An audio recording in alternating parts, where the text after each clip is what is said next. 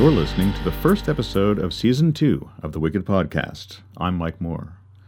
As in Season 1, this podcast goes into a strict Christian upbringing and traditional isolationist church climate not working out, but it is not intended as an attack on faith. In fact, it's mainly about trying to retain some connection to God despite everything and everyone. It's also about depression and the cathartic powers of words and music. Each episode is me explaining what was going on in my young adult life that occasioned the writing of a song from my unreleased follow-up concept album, Peter Gray Grows Up. I'll continue for the two of you who are still listening.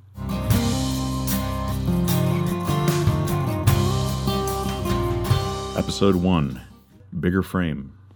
I remember how exhausting, confusing, and lost it feels to realize that the life you were prepared for by parents and church and to a lesser degree school simply isn't the life you now need to lead.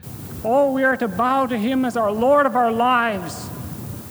But as the head, it would speak, I believe, as that we are to bow to Him as our head and also to the authority of our brethren. We need to be humble and just accept what they say. Oh, it might be someone that steps on us. God's allowed it, and we take it from Him. He's our head. I'd basically been given all the answers to life's questions at birth in a box, and now I found that my questions increasingly didn't match the answers they had prepared for me, and that this was judged to be very much my fault. It was like I was a living bit of evidence that their system didn't seem to work out for everyone always, despite what they taught us. I was raised to avoid all worldly entertainment, established myself as a decent, upstanding guy in my church, not be single, not be depressed, not be bored, not be lonely, not be unemployed, and not express myself artistically, especially if it was something negative or about problems. Well, none of that was working. Way before Y2K finally hit, it was like my upbringing couldn't handle what the years were this century. We'd let televisions and movies and radios into our lives and homes, and that was it for keeping the world out and being gentle, quiet Christian aliens walking among normal human beings, ignorant of the specifics of their depravity, pastimes, and lifestyles. And again, we know that we have passed from death unto life because we love the brethren. No, before you're saved, why, you have no desire to be in the company of those that love the Savior. I needed to be saved from something, and it wasn't the world around me this time. It was like I still had the same dusty 20-year-old operating system, and the computer that was me kept crashing when put in real-world situations.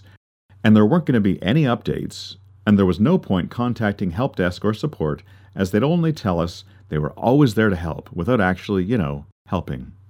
When I talk to people today, many of whom are thinking for the first time of leaving the Plymouth Brethren movement much later in life than I did, often the first time a divorcee is forbidden to remarry, or one of their kids is molested or else is punished by the church for being gay and doing same-sex dating, it brings it all back.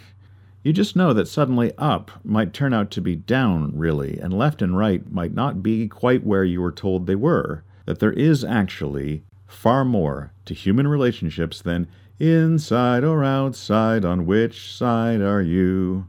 Lots of outside people and outside things you've been raised to think of as problematic or bad or toxic can well turn out to be absolute lifesavers. And some of the people you most trusted and leaned on, the inside people that you looked up to, may well end up being major life obstacles. There's a whole Facebook page I saw recently, filled with a torrent of recently disenfranchised ex-evangelicals, many atheists trumpeting to the digital sky above about the glories of their deconstruction and how they once thought they had the one true belief system and were clearly very stupid because now they do. Back in the day, I didn't know other people who were doing anything like what I was doing much. Most wanted to leave so they could be free, and were willing to pay the price of declaring the group right and themselves wrong about most things for the rest of their lives so long as they got to drink beer. They didn't mind saying that drinking beer was in theory wrong so long as they got to drink it. I wanted to stay and be free and point out a few things in the group that seemed wrong to me.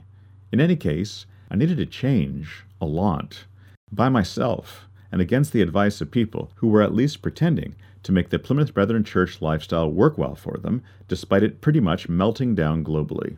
The group I'd been raised in didn't work for me at all, and my attempts to deal with other local evangelicals had gone unprecedentedly cartoonishly wrong. Regular worldly folks who met me sure thought I needed to grow and change too, but had no idea either. Mostly they just wanted me to do what they did. It was repeatedly suggested that getting good and high a few times would be all it would take. I knew it would take something harder than that, and something that would happen gradually, over years, if at all. So in all of the years I played in bands, and recorded in recording studios, all of the pot I smoked was strictly secondhand, just whatever was in the air of the room at the time. Even so, at band practice in a small basement in which a great deal of pot was being smoked by people other than me, I felt the second-hand effects enough that when it came time to play a cover of Pink Floyd's Comfortably Numb, and I was supposed to be just playing bass, I reached for Troy's guitar, convinced that for that moment I would be able to play more or less exactly like David Gilmour of Pink Floyd.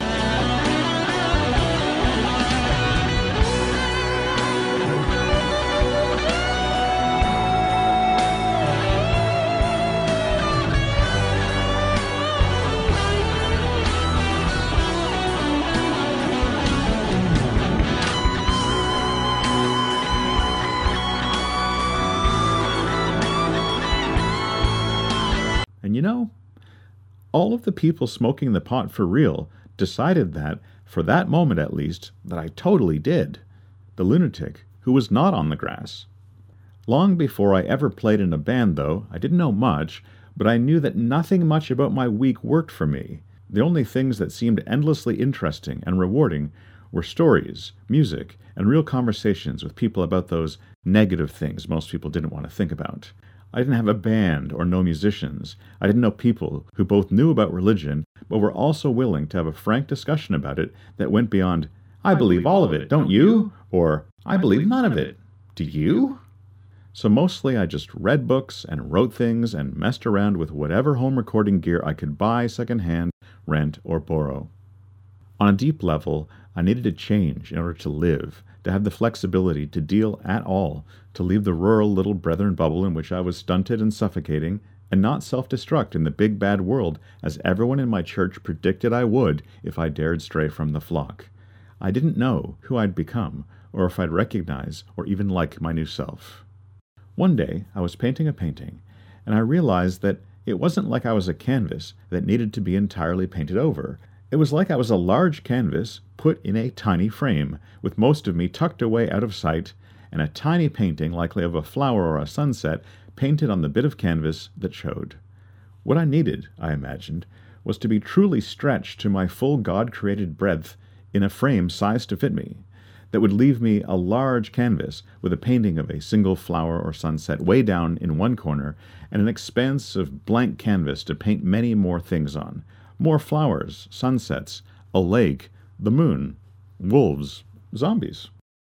It was refreshing to know I did have to grow and change, but also know that on some level I would still be me, just more of me, and kinds of me that I hadn't known previously, so I wrote lyrics to that effect, how uncomfortable and between and becoming and done being various things I deeply felt. There is the image of me feeling like a bolt of lightning trapped in a mason jar, but soon to be let out, hopefully without breaking the jar itself, because the jar was part of me too. When I was at university, I didn't really have any way to properly record music apart from a portable tape recorder. For me, my basic home recording would require a cassette 4-track recorder. While I worked at Radio Shack during Christmas in my last year of university, I spent some of my money on things like a guitar tuner and a drum machine.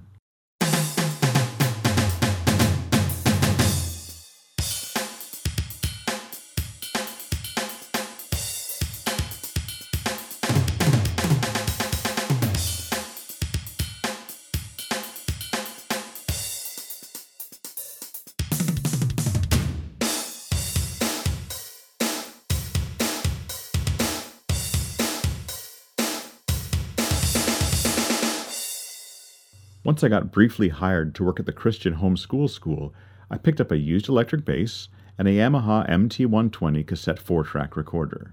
For the first time, I could work with 4 entirely separate tracks of instrument parts one at a time. So I could put down a single mono track of my very early 90s sounding drum machine.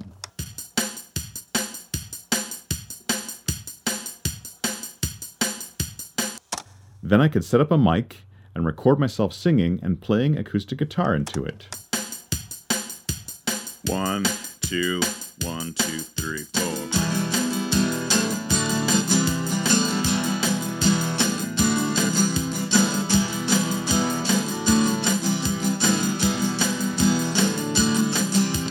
Callers on the street. Whoa, okay. I could do it over and over again until I thought I'd gotten a good take. 1, 2, 1, 2, 3, 4.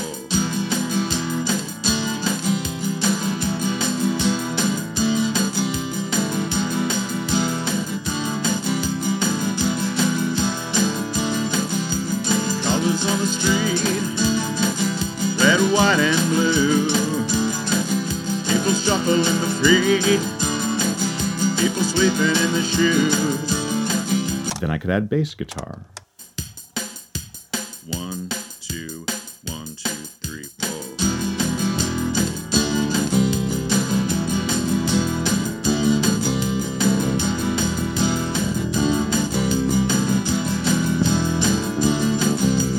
Colors on the street, red, white, and blue. People shuffle in the street, people sleeping in the shoes. There's a warning sign on the road ahead. There's a lot of people saying. Now, I had one remaining track. I could either use it, for example, for an electric guitar. I try to forget it any way I can. Keep on rocking in the free world. Keep on rocking in the free world. Keep on rocking in the free world. Keep on rocking in the free world. Or I could do something like ping-pong the bass and drums together with reduced sound quality by playing them and simultaneously recording them onto the remaining track, freeing up the 2 tracks they'd been on before.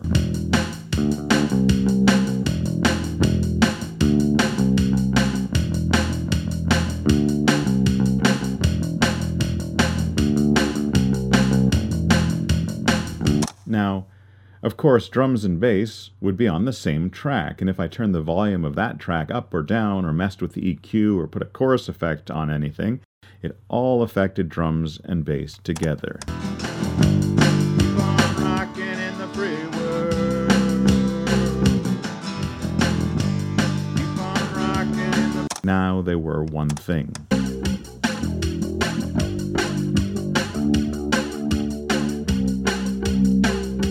But then I could add 2 more parts. I'd freed up 2 tracks. We'd be better off dead. Don't feel like Satan, but I am to them. I try to forget it any way I can. Keep on rocking in the free world. Keep on rocking in the free world. Keep on rocking in the free world. Keep on rocking in the free. More if I was willing to really reduce the sound quality and lose the ability to do things to the various parts separately. One of my favorite tricks given to me by this new machine was the ability to put things backwards.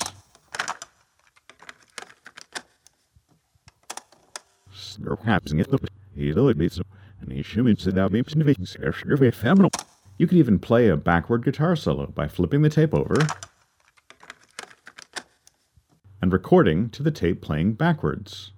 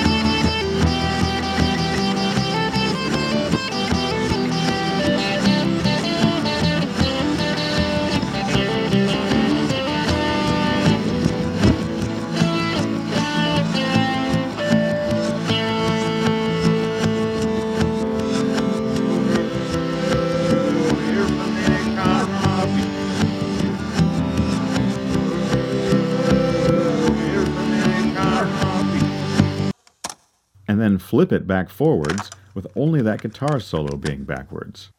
Keep on rocking in the free world.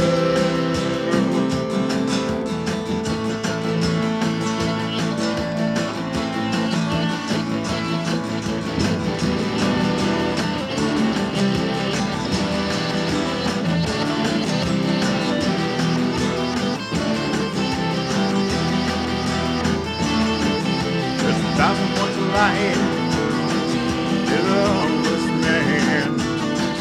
There's a kind legend of a sheep gun hand. Got heartache soul, we got toilet hate, got styrofoam buckets for wheels on there. The band of the people says keep hope alive. On fuel to burn, we got roads to drive. Keep on rocking in the free world. Keep on rocking in the free world.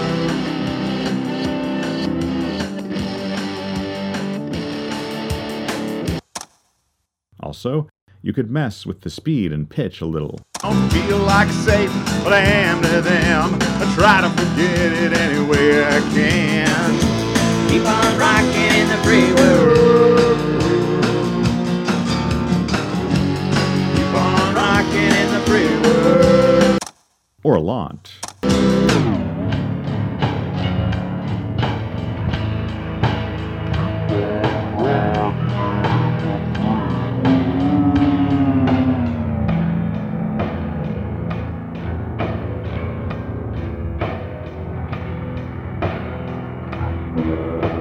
Rocking in the free world.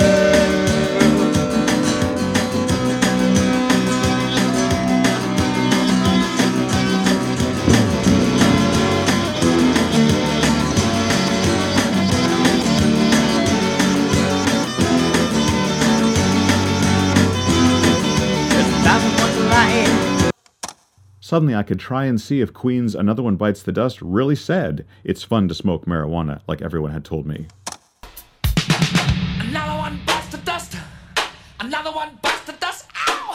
Another one bites the dust. Hey, hey! Another one bites the dust. Hey!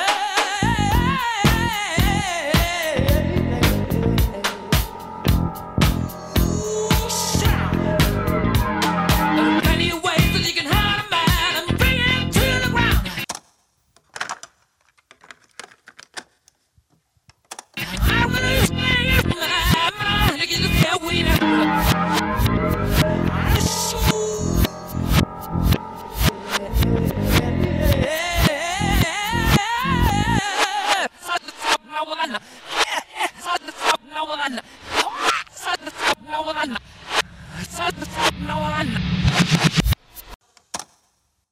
And I could also make my own Smurf music, like the music my cousins had had on an LP record which I'd made a tape of back in the day, but which my father had smashed because there was a song called Smurfing Beer. And in the pub still give a cheer. If they're serving smurfing beer, Beer, beer, smurfing beer. You don't get drunk and it isn't dear. beer, beer, smurfing beer, you don't get drunk and it isn't dear. And now the next smurf, first smurf. And Oh When the Smurfs. Oh, when the smurfs go marching in. Oh, when the smurfs go marching in. Yes, I wanna be in that number. Oh yeah, when the smurfs go marching in.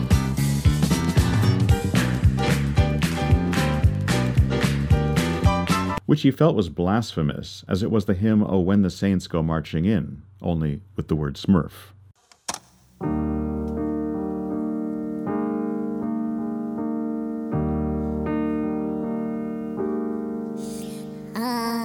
Amazing Smurf, how Smurf, the Smurf, that Smurfed, a Smurf like Smurf. I once was Smurf, but now am Smurf, was Smurf, but now I Smurf, was Smurf.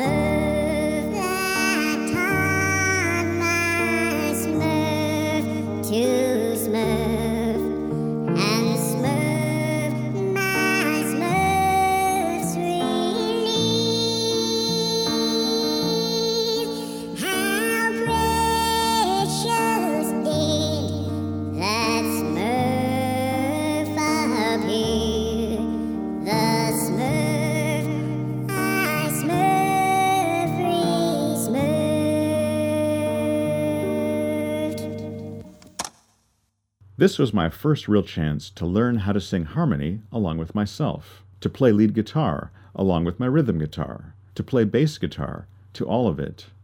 Armed with this recording equipment and some random gear, I posted an ad on all the telephone poles and in all of the music stores around, looking for musicians to help me work on songs I'd written and wanted to record. My ad was clear. I was looking for musicians to help me work on songs I had written and wanted to record. My ad was soon answered by people all over Ottawa and surrounding area. They all wanted an ace guitarist or rocking, yarling vocalist to sing with them and generally help them work on songs they'd written and wanted to perform live. None of them were at all interested in a frontman with no charisma or a guitarist without any chops, and certainly not someone with a bunch of songs of his own. They all had a bunch of songs of their own. Whiny shiny bitch, whiny shiny bitch. She's so tiny, she's so whiny, whiny little witch. Don't you have a car? Don't you have a house? Don't you have a man to keep you warm inside your house? You're a whiny shiny bitch, whiny shiny bitch. You're so whiny, you're so tiny in your little niche. Whiny little bitch, you're witchy, witchy, witchy, witchy, woo. None of them were particularly interested in making an album either, which is all I mainly wanted to do. One evening, still living at my folks', I got a call from a voice that sounded a bit like Tom Waits, and a bit like Leonard Cohen, and a lot like Eeyore from Winnie the Pooh. What sounded like an old guy smoking cigarettes and living in the woods. His name was Bill, and he was only 23 like me, and like me, lived with his parents. I wanted to record amazingly interesting albums like Pink Floyd's The Wall and Frank Zappa and Alice Cooper's more psychedelic stuff. Bill loved those albums, but mainly wanted to be a rock star in a rock band with groupies.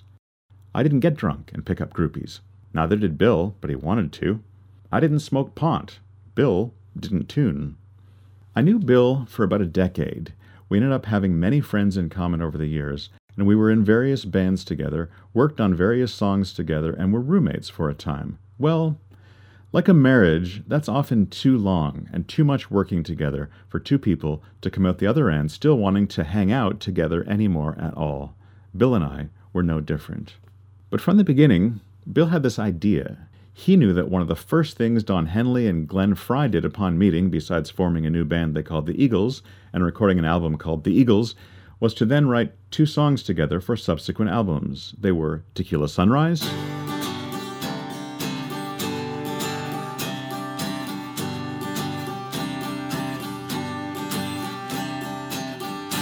It's another tequila sunrise, staring slowly across the sky.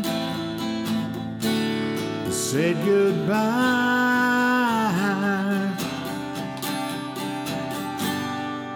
and Desperado. Desperado, why don't you come to your senses? You've been out riding fences for so long now. You're a hard one. I know that you got your reasons. These things that are pleasing you can hurt you somehow.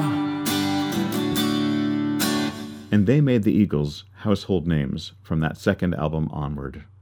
Bill thought that as I wrote songs, and he wrote songs, and we seldom agreed on anything, just like the songwriters in our favorite bands didn't, if we wrote a song together, it was bound to be twice as good as any of the ones we wrote by ourselves, sweet and sour, so to speak, hot and spicy. It had worked for John and Paul, Pete and Roger, Dave and Roger. Bill was always going on about it. He thought it might be our ticket to stardom, because nothing less than stardom would do for Bill. But I kept writing the lyrics, and then I'd go right ahead and write the tune as well. This bugged Bill. Well, about 5 years into knowing him, I gave Bill the lyrics to the latest song I'd only written lyrics for, but hadn't written any music for. It was the lyrics to Bigger Frame. Bill did something on guitar that was quite unlike anything I'd normally do, and sang it in his somewhat Tom Waits Leonard Cohen way, and once he taught it to me, it sounded quite different when I did it. For one thing, I'd never written a bridge before, and was uncomfortable knowing how to find the correct pitch to sing once I'd changed keys mid-line, and so I just did the bridge in the same key as the rest at first. Bill was appalled. Bill and I, in a band, weren't really like John and Paul, or Pete and Roger, or even Dave and Roger. We were more like two Johns, two Petes, or two Rogers. It didn't work the same. Instead of a coming together of opposites, it was more like a failure to come together of similarities. But I liked the song we'd made. Before I ever set, not stepped, foot in a recording studio, I'd done my best at figuring everything out myself at home on home gear with my $60 microphone. The reality was that the feel of what I did at home often more than made up for not having the proper gear and expertise I would later pay for by the hour in the studio. Once Studio B went out of business and I lost my job and stopped recording there, I was left with cassette 4-track home recordings that felt right, but were amateurishly done, and studio work that didn't feel much like anything yet, but was much more professionally done, including the contributions of session players who often didn't really know or like the songs they spent an hour or two contributing to one time, and then forgot about forever. Besides this, I didn't have an ADAT machine, so I couldn't even play the tapes I had recorded in the studio. And then, as I discussed, something new started. Home recording, but on a computer, starting out with those tracks that had been professionally recorded in the studio. I could even put stuff recorded on the cassette 4-tracks into the computer and edit it all to sound better, adding new parts to it and using effects that were in the computer instead of guitar effect pedals. Of course, to begin with, computers weren't doing high-quality recordings, nor fast or smart enough to handle the many tracks they soon would. So there's a whole phase of my recording songs into sluggish computers that randomly lagged the parts played ahead and behind what the other instruments were doing, just subtly enough to be hard to catch unless you were listening, but clear enough for Chris Metcalf to complain, "That fucking computer's putting me off beat." In fact, I met Chris and Mish, who was to be my brother-in-law, because I tried recording their 3-piece band into my computer with indifferent success.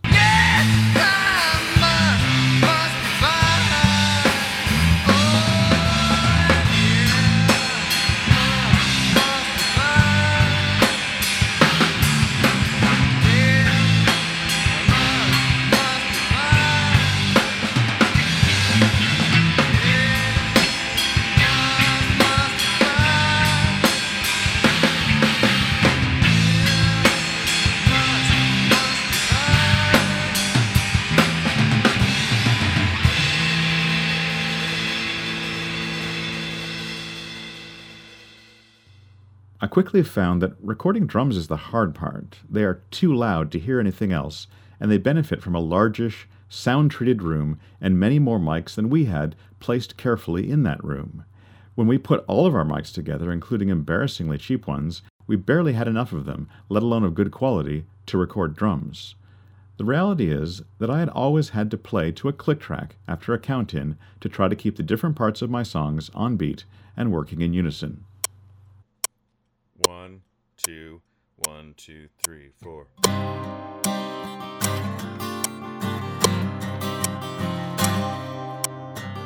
I'd put on headphones and do each part individually, everything timed to that annoying clicking sound. Most bands didn't work like that and couldn't. Most bands played together, the tempo being slightly negotiable and changeable, a democratic beat by consensus. So long as they all got recorded, playing together without picking up over much in each other's mics and being able to hear themselves and each other, and they didn't make any mistakes in a take that felt right, that would work. But if a singer or guitarist suddenly played a wrong note and you needed to try to replay that part or correct it after, well, that mistake had probably picked up in everyone's mic and couldn't be removed without everyone playing the whole song over again until it was error-free. But a lot of people in bands couldn't even play to a click track. It definitely took some of the feel out of the performance. And if you were used to playing in a band, but the drums were a sample or a machine or recorded on tape already and you came in to record your guitar part, if you sped up or slowed down or did anything interesting rhythmically that was new, the drums had already been recorded and did not adjust to fit what you were doing, so it was just tough. When you record each part separately, each one is played without hearing what the parts recorded next are going to do. I quickly found that everyone wanted to be recorded last, so they knew that their part went well with the other ones, but someone always had to go first. I found that many people in bands could not stay on beat to a click track and actually needed the other instruments to be playing in real time, adjusting to their own temporal anomalies. But this song? It was never recorded properly back then. I can't find a recording of Bill doing it either. I'm not sure how much I even tried recording it back then. It was just something I played live. But then, long after Bill stopped talking to me, telling his wife that it was because I'd called her a cunt, which isn't even close to what I emailed him in the middle of an email fight we were having, I started filling in holes in the Peter Grows Up album and needed a recording. I actually just said cult there because I rightly suspected one could use a censorship beep to make it sound like cult. Cult. Cult. Because the other word is one that I don't really say. I say a lot of words, but that's not one that I like. The original first song of this album got pitched to the curb. This one seemed to fit and got slotted into its place, and I had no recording of it. I was working on various songs, mostly not from this album, and what I did was hire the guy in town who owned the music store and could play everything in his store to play drums to home computer recordings I made of simple acoustic guitar versions of various songs of mine. I'd show up once the store was closed for the evening, plug a USB drive of my sound files into George's computer, mostly just a rough track of me singing and playing acoustic to a click track,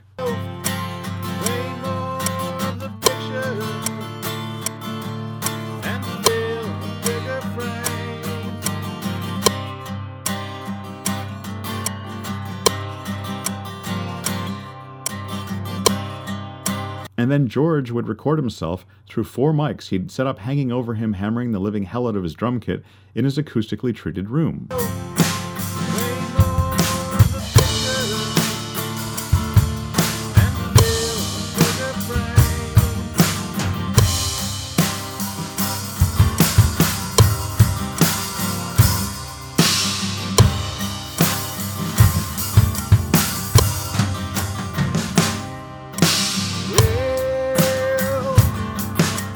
He was aggressive and thunderous like Chris, and sometimes a bit fancy like Tim, but staying more in the feeling of the songs, I felt. So this song doesn't have a bunch of tracks of different guys and girls doing different things for me. It's just George, who used to own the music store in Almont, playing drums, wandering ahead and behind the click track here and there and basically saying, deal with it. And me playing the rest into my computer. No sound effects or weird stuff, nothing fancy. Actually, it was a study in hiding a few things in it that you wouldn't necessarily hear. I made the drum beat slightly more tasty by slapping my legs and shaking an egg shaker.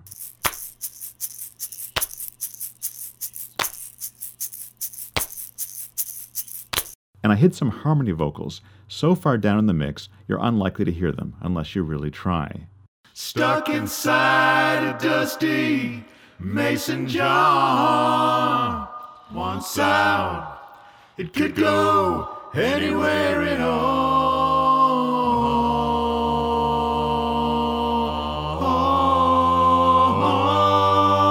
I wasn't trying to sing like anyone but myself, just telling the story with my voices, following George's drums wherever they led not too many years ago. 2, 1, 2, 3, 4.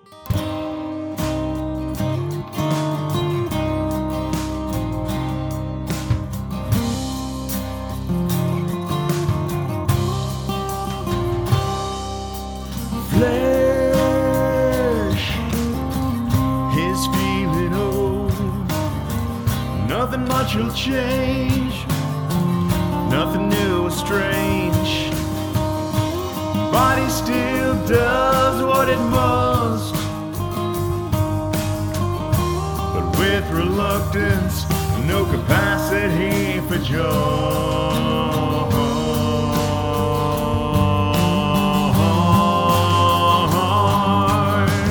You've got to change, but strange to say, some's got to be some more of the same. More than yourself, but still yourself. Paint more of the picture and fill a bigger frame.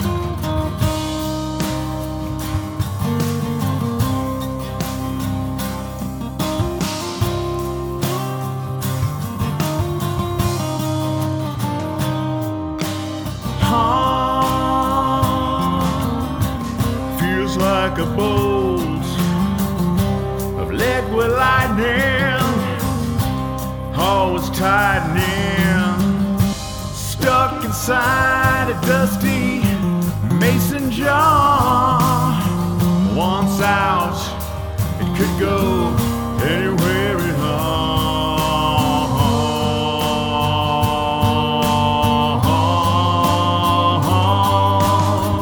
You've got to change, but it's strange to say, some's got to be some more of the same.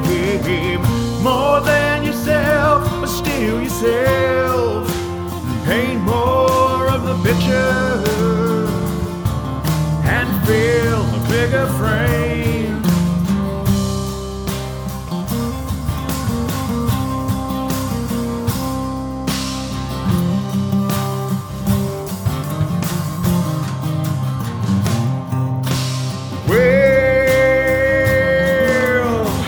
We'll feel bewildered, a tearing claw sewn to both, but it doesn't feel like being naked. But the heart wants to run free.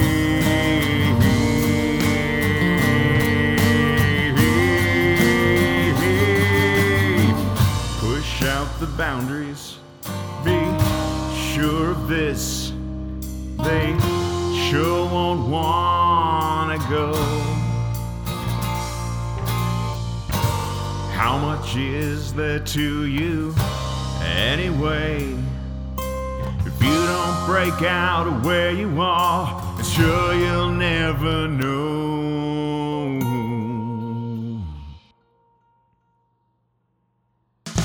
You've got to change, but it's strange to say, some's got to be some more of the same. More than yourself, but still yourself. Paint more of the picture and fill a bigger frame. A bigger